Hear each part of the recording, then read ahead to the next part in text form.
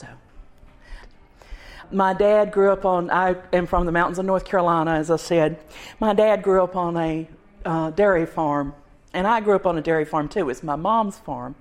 And my dad was the oldest son of 14 children. And he said when he got ready to plant the corn, they plowed the fields with mules. And I can never remember. He said G was right and Haw was left, or it might have been vice versa. You know, you didn't say go and stop, or right or left of the mules.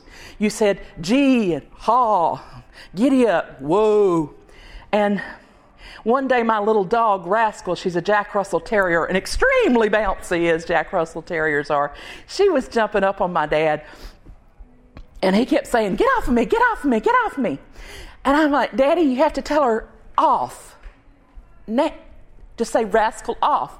And Rascal immediately had heard my command and was, sitting on her butt on the ground like, okay, Mom, what do you want me to do next? And Daddy's like, what's wrong with saying, get off of me, get off of me, get off of me? And it finally, I said, Daddy, she doesn't speak English, okay? And the light came on over his head. And I'll be honest with you, he was a farm boy and I was a wild, liberated woman's, feminist.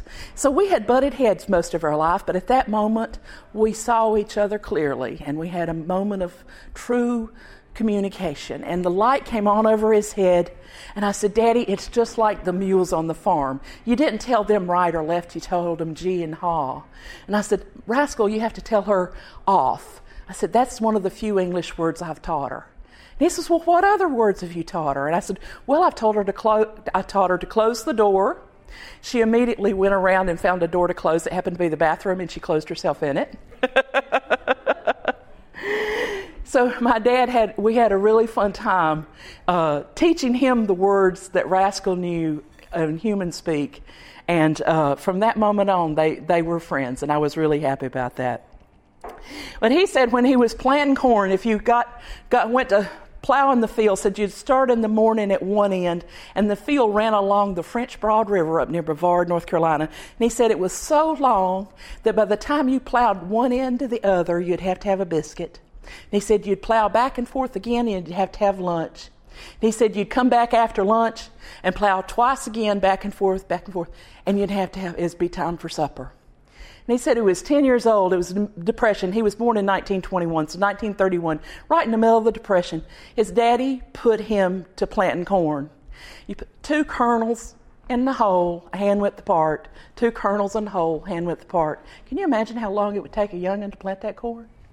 He said about halfway across that big old long field, he dropped that bag of corn. And there was corn scattered out all over the ground. And he said he picked up most of it. Give him credit, But he picked up the biggest wads that he could get, and the rest he just covered over and spread, ruffled up the dirt so you couldn't tell what had happened, and kept on planting 2 kernels to a hole, hand-width apart. Of course, it was spring and it rained, and so about 6 weeks later, his daddy came to the barn and got him. And he says before Papa even said a word, he knew he'd done something wrong. He didn't know what it was, but he knew he was in trouble. So as they walked out in the middle of that cornfield, and there was a big old wad of corn, about 100 corn plants growing all together. And he said Papa didn't whoop him, said he didn't ask him what happened, said he didn't chastise him whatsoever. So the only thing he did was put his hand on his hips and say, learn yourself good, Calvin. No matter where you go and what you do, your sins shall find you out. Thank you very much. Thank you. Thank you. I had a lovely time.